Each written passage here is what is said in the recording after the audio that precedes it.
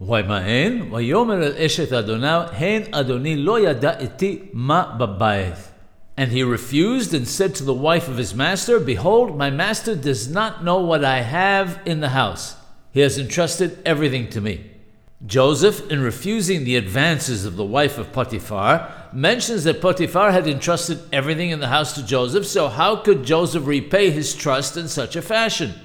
The holy Ben Ishai Hacham Yosef Haim alav shalom has difficulty with this pasuk, with this verse. Was this Joseph's only reason for refusing?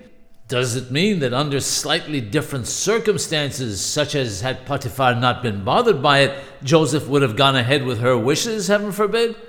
The answer is in the verse itself. The first word is wayma'en, which means refused. It's followed by a pasek to separate it from the rest of the verse.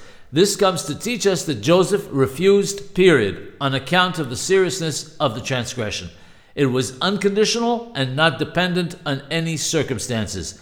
When she refused to listen and increased her advances, he had no option but to give her an explanation for his refusal, and that is why the verse continues with the words, and he said to her.